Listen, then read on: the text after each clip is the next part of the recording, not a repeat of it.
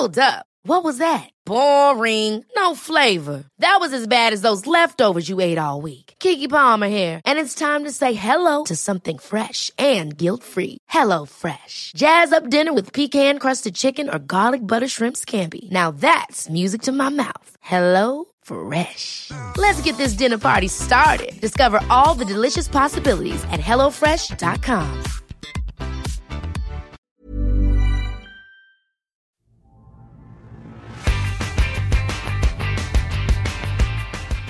Hello and welcome back to the Heredity podcast. This week we're taking a look at local adaptation within a hybrid species of sparrow and basal metabolic rate in zebra finches.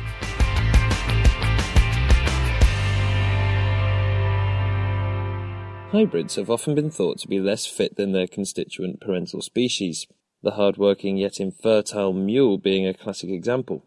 But biologists are beginning to appreciate that the genetic admixture from hybridizations can have complex effects on adaptive evolution. One good example is the Italian sparrow. It was once thought to be a subspecies of the closely related house sparrow. Recently, however, it was discovered to be a species in its own right, arising through the hybridization of the house sparrow and the Spanish sparrow species. Fabrice Rukmanov from the University of Oslo and his team have been studying this relatively young hybrid species, looking specifically at the degree of phenotypic and genetic divergence across its entire range in Italy. Here's Fabrice. So genetic admixture is basically defined as kind of a reshuffling of genomes from different organisms, and it usually is related to what we call hybridization. So when you have two different species that interbreed with each other, their genomes kind of fuse to create a new organism, and this is what we call a hybrid. And this hybrid is basically has both genetic material from each parent, so each different species. So it is admixed in that sense. And this is exactly what happened with the Italian sparrow, right?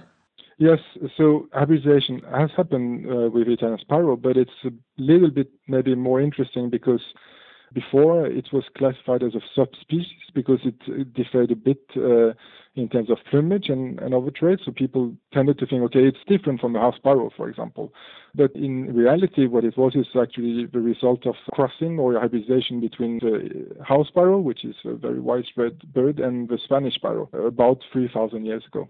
Usually, when you have hybrids, people tend to think that they are unfit or like not very viable. If you think of a donkey and a horse mating together, it gives a mule, which is not a species in itself. It's not viable in terms of reproduction. But in the Italian sparrow, what has happened is what we call hybrid speciation, which is basically hybridization that is occurring and leading to a new species. How might hybridization increase evolutionary change? Classically, people tend to think that evolution occurs with a new mutation that is selected and that leads to some adaptation. That's what we call adaptation through de novo mutations. But there's another way also through which evolutionary change can happen, which is what we call adaptation from standing variation. So in populations, you can have genetic variation that is present and remains present for a very long time without being used by evolution. And all of a sudden, when selection changes or like the selective thresholds change, this variation can be utilized by a species and create some novel adaptations. And hybridization is one way to kind of maintain and reshuffle this standing variation to lead to evolution. Right, and I guess for that to happen, there would need to be different environmental conditions. Now, you sampled across basically the whole of Italy, didn't you? Yes, we sampled 25 different populations ranging from northern Italy, close to the Alps, to southern Italy, close to Sicily. And we were really curious about these populations because, of course, it's a hybrid species, so it's supposed to be maybe slightly different from its parents. But the question we wanted to ask is it also quite viable? And in terms of evolution, is it behaving like its parents? Right, and to do that, you looked at the degrees of genetic and phenotypic divergence within the whole sort of species range. Yes, exactly. So we measured several different traits which are maybe quite important in birds in general and also in sparrows, namely the beak and the tarsus and also wing length, for example. And we also looked at genetic variation in different types of microsatellites. And we found first that Italian sparrow is quite viable, both genetically and phenotypically. Even the degree of a mixture between the two parental genome differs across Italy. You find some sort of a gradient, so that from the northern part of Italy, you have birds that maybe look more like a house sparrows to the southern part of Italy, where you have birds that look more like a Spanish sparrow. And phenotypically, it's almost as viable, especially in terms of beak morphology. That was maybe our main finding, which is that beak height and beak length were subject to divergent selection across Italy. This was probably linked to climatic factors like precipitation and to some extent the degree of agriculture, although we would need to investigate that more. But we found that beak morphology was very much varying across Italy, and some populations were quite different from others. And did you find this high level of divergence surprising, given that you've just mentioned that it's such a recent species? Yeah, it is surprising to that extent, so that it's a quite young species and it has adapted quite quickly. On the other hand, the traits we found out were the same the ones that would be evolving quite fast as well in one of its parents, at least the house sparrows. There is an example in the United States where house sparrows were introduced just a couple of centuries ago and evolved quite fast in several morphological traits, including beak length and beak height, in response to precipitation seasonality. So we found kind of a similar selective pressures acting on both the parents and the hybrids, and also evolution acting quite fast. But it is not so surprising given that it's a hybrid species, and hybrids may sometimes express novelties. So you have a phenomenon that is called transgressive segregation, which is basically a phenotype that is different from both its parents in a hybrid. So you can get these quick, sudden changes and adaptations to new environments or new habitats through hybridization. This is, however, not the case in the hybrid Italian sparrow. We didn't find any of the traits that we studied that differed from both parents at the same time. And you also looked at whether environmental factors were influencing all of these traits. Yes, so we looked at 4 different climatic variables linked to precipitation and temperature, and we found that the strongest effects came from precipitations. And this is not so surprising. Sparrows are seed eaters. So they are human commensals. They live close to farms and usually feed on seeds from different types of crops. And of course, precipitation influences a lot what type of cereals that might be cultivated in some regions and so on. So this is not so surprising in itself. One thing that we found was surprising, however, is that this variation in beak height that is linked to precipitation seems to maybe also have caused some degree of isolation across these populations. So we found that populations that really differed in beak height were also to some degree more isolated genetically than others. Right, so it's almost like not only does the ecology influence the trait, the trait then influences the genetic structuring. Exactly. So this is almost like a beginning of isolation by adaptation, where you have populations that are becoming locally adapted and that are reducing gene flow in between them, so that you might eventually later on get some kind of adaptive gradations. This is the early stages of what might people call ecological speciation, although in our case we do feel that this is very unlikely to happen for a number of reasons, and the evidence we have is also does not refute the possibility that population structure and the original hybridization event might have caused some kind of genetic divides already within Italy that may later on have facilitated this ecological divergence. And what are you going to do then now to try and suss out the direction of that causality? So we are looking at now different genetic markers, which we call SNPs, which are single nucleotide polymorphisms, which are apparently fixed in the 2 species, the house sparrows and the Spanish sparrows, and they give us a much better resolution in terms of genetic structure in Italy. So that's one way to start approaching the problem. However, we also want to really map the genetic basis of this divergence in big morphology to some specific genomic regions so that we could maybe identify what really happens between these populations. And finally, I mean, whether this was evidence of ecological speciation or not, this was a hybrid species, and rather than having lower fitness, it's a thriving population. Is this good news for the species whose ranges are shifting due to climate change, do you think, in the future? Yeah, you could think of it that way. Hybridization needs to be understood better before we automatically assume that there's negative consequences. I think there's really a shift recently that has occurred in our field regarding hybridization, and more people are working on different cases of hybrid species or hybridization that might stimulate evolution and adaptation. So in a way, you might think that it's not all so bad. Hey, it's Danny Pellegrino from Everything Iconic.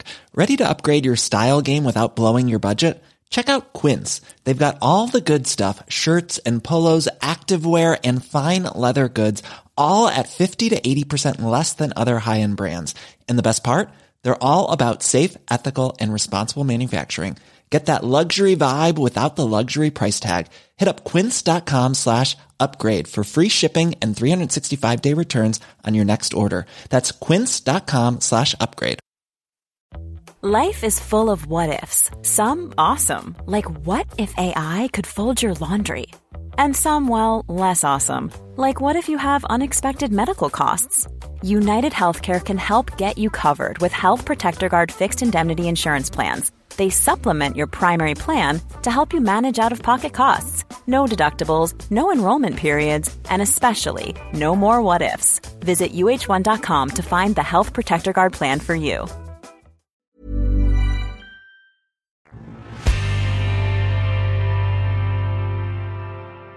Next up, I spoke to Kimberly Matteau at the Max Planck Institute for Ornithology in Germany. She's been studying basal metabolic rate in a captive population of zebra finches. Basal metabolic rate, or BMR, is a standardized way of measuring the energy use of a warm-blooded organism at rest, i.e. not expending any energy keeping warm or digesting food, and it's becoming a trendy area of research for evolutionary ecologists. Interestingly, this trait varies greatly between individuals of the same species, even within a population. This variation might conceivably have important consequences for how much energy is left available to other tasks, and so its adaptive significance is of growing interest. Here's Kimberly. When we're interested in the fitness of animals, one of the most important things that we're always considering is how animals manage to acquire the food that they need to power all of the things that they need to do in order to breed and to be successful. And if we look at measures of metabolic rate, which physiologists have been measuring for a long time, we see that within populations, individuals have really huge differences in the amount of energy that they require just for their basic self-maintenance. And ultimately, this must have consequences then for how much time they need to spend foraging or how much energy they have available to allocate to other resources. So it's quite fascinating that so much variation in basic energy requirements exists among individuals in the same population. What kind of variation are we talking? Is it twice as much or, slight differences? Up to 300% differences between individuals. And that's even after controlling for some of the things that we know are strongly associated with differences in metabolic rates. So, for example, body size. Larger individuals, because they have more metabolically active cells in their body, have a higher metabolic rate. But even if we take that into account, if we compare individuals that are exactly the same size, they can differ more than 100% or 200% in their metabolic rate. Wow. Okay, so the idea then is that you are trying to ascertain the adaptive significance of this huge variation. Well, that's one of the things that a lot of behavioral and evolutionary biologists are very interested in, is understanding how can it be that such a large amount of variation in something that we expect to have really important fitness consequences can be maintained. And so one of the starting points then for that is to ascertain whether or not this variation actually does have a genetic component, or whether it just arises because of things like early environment or conditions that individuals experience during their development. Now, this might sound a bit naive, but presumably we already know how heritable this widely studied trait is. Typically, when it's measured, it generally has a moderate heritability, so around a 30% heritability. But we also know that the estimates differ between studies in terms of exactly how heritable it seems to be, and also in how confident we are about our estimate of the heritability. Another thing that differs is, I mentioned earlier that metabolic rate is strongly correlated with overall body size. And so another thing that differs a lot between studies that have looked at heritability of metabolic rate is the extent to which metabolic rate is correlated at a genetic level with variation in measures of body size. And that's very important because depending on how strongly correlated they are at a genetic level, that will give us insight into whether or not we can actually have selection acting on metabolic rate independently of how it will act on other traits. And so while these things have all been measured many times, there's a lack of consistency among studies. You also wanted to see in your study whether BMR correlated with behavioral traits as well. Right. We included one behavioral trait, which was male courtship rate. So how much time males spend singing towards females when they're presented in these paired trials of a male with an unknown female. And the idea there was that one suggestion for how variation in metabolic rate could be maintained in populations is if individuals that have high metabolic rate, so that are paying a high energy cost, if that cost is somehow offset by other benefits. For example, if you have high metabolic rate, if that allows you in some way to invest in energetically costly behaviors towards gaining reproductive advantages. So we were interested in whether or not metabolic rate and courtship rate were genetically correlated in our population. Okay, well that leads us nicely on to the captive population that you chose to study. Why don't you tell me about your experimental setup? So one of the collaborators on this paper, Wolfgang Forstmeier, has been working on questions relating to courtship behavior in zebra finches. And as part of his research program, he's established selection lines for courtship behavior. So what he did was essentially measured courtship behavior in a large number of males. And then what he did was create selection lines for courtship behavior. So we have high courtship lines where males spend a higher proportion of time singing towards females, and the low courtship lines where males spend less time singing towards females, and the control lines which fall in between those two extremes. So let's hear about the results then. First off, was BMR shown to be heritable? Yeah, so we did find a high heritability of BMR in our population. It was close to 50%. And did you find a correlation between courtship and BMR? No, so the estimated genetic correlation between BMR and courtship rate was basically zero. So there's really no evidence of any genetic correlation between those two traits in our population. And of all the traits, heritabilities that you measured in this study, did they back up previous work on these birds? So one of the measures that we looked at was the genetic correlation between metabolic rate and courtship rate, which hadn't been previously measured. And in that case, we found no evidence of a genetic correlation. But we also looked at genetic correlations between metabolic rate, body mass, tarsus, and wing length in a way that really closely replicated a previous study in zebra finches.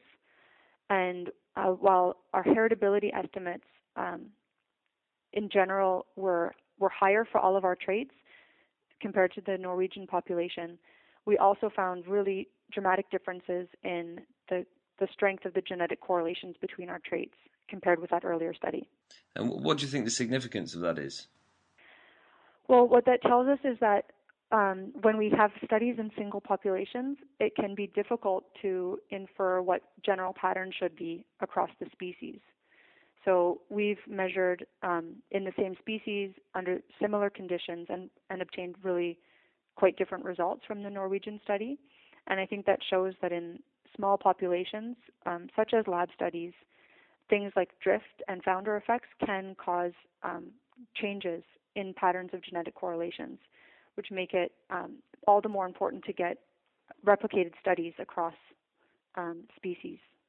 And the fact that BMR didn't correlate with that behavioural trait of courtship, what does that mean about their evolvability as traits? This means that BMR and courtship rate are free to evolve independently of one another. So selection on one of these traits shouldn't lead to a concomitant change in the other trait, which is what we also see with our data, because we have selection lines for courtship rate, and the lines that were selected for high or low courtship rate don't differ in the metabolic rates that we see in those lines. What's your next move in this area? Well, I work also on metabolic rate in another study system in great tits, and up until now have been relying heavily on some published studies suggesting that there are particular associations between metabolic rate and body mass. Now, to move forward with asking questions about the adaptive significance of variation in metabolic rate in my population, I will be starting by trying to look at whether or not we do observe the same kinds of patterns that we've seen in previously studied populations of great tits. So I think what we really need to do is not take for granted that published results are going to be universally applicable, and I think really that we need to have more replication of studies in order to start to understand what exactly the patterns are of heritability of metabolic rate. Do you think that this variation between similarly kind of held populations is unique to birds, or do you think this is a problem in all sorts of biological studies? I think it would be widely applicable. I think it's going to be a phenomenon that's likely to be important wherever you get small populations, like when we establish populations in labs, where drift and founder effects can have an important role. And I think it's not only going to be applicable to lab studies, but also to wild populations. If we think of things like island effects or fish inhabiting discrete ponds that have potentially just a few founders establishing each population. So I think it's really a general phenomenon that's going to apply to small populations, both in the lab and in the wild. And that's it for this month. Catch you again next month for another episode of the Heredity Podcast.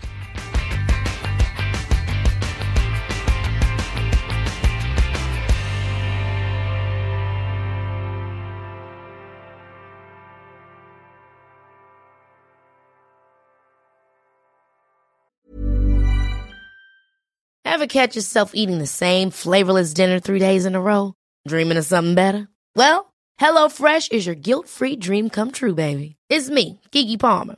Let's wake up those taste buds with hot, juicy pecan-crusted chicken or garlic butter shrimp scampi. Hello Fresh. Stop dreaming of all the delicious possibilities and dig in at HelloFresh.com. Let's get this dinner party started.